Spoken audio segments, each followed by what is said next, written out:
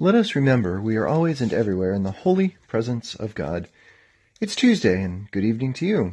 I'm Rick, and I'm glad you're here with me for the Presence Podcast, episode number 58. It was a bright, sunny morning, and also a nearly full moonlit evening. Both of these sources of brightness illuminated things so that I could more fully keep my eyes, my ears, and my soul open to recognize God's presence during my day. If you have a few minutes you can spare here, please stick around and let me tell you about what I discovered. I've written and recorded this podcast for nearly 60 days, and I've learned a few things about my days in the process. Some days I get to the evening and I've not had a clear moment of experiencing God's presence during the day. So I have to sit down and carefully, almost hour to hour, reflect back over my day. And then there are days like today during which I have a number of times of feeling the closeness of God, and I have to decide which one was the most significant. Today was one of the latter types of day. I have a couple of candidates to reflect on. The beautiful early sunrise on a clear, pleasant morning which illuminated my east-facing classroom with a magnificent glow. Or maybe the engaging time over coffee in the afternoon discussing my involvement in standing up for life and justice. And then there was my first time attending a meeting of our neighborhood group and feeling connected civically to those who live nearby. While any of these three might be my most significant God moment on another day, today these are all just runners-up.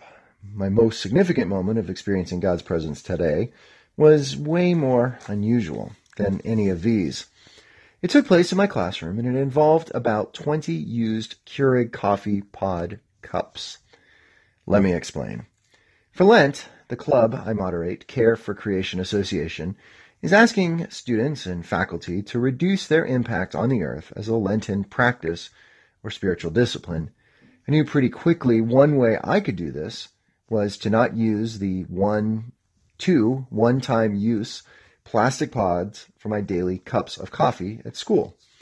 I'd still have my coffee at school, but make it with an electric hot pot, instant coffee, and a reusable mug.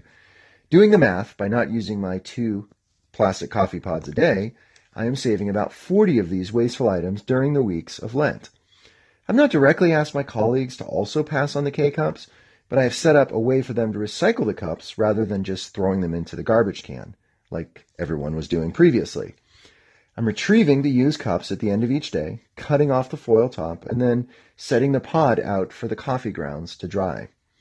So I sat after school on my stool by my classroom window.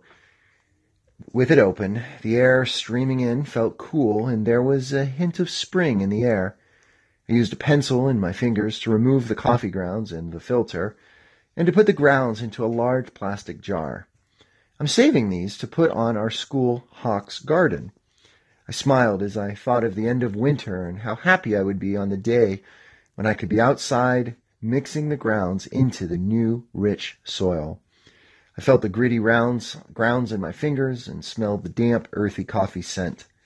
In all of this tactile, tangible physicality, I felt God's presence, and I said, thank you, and yes.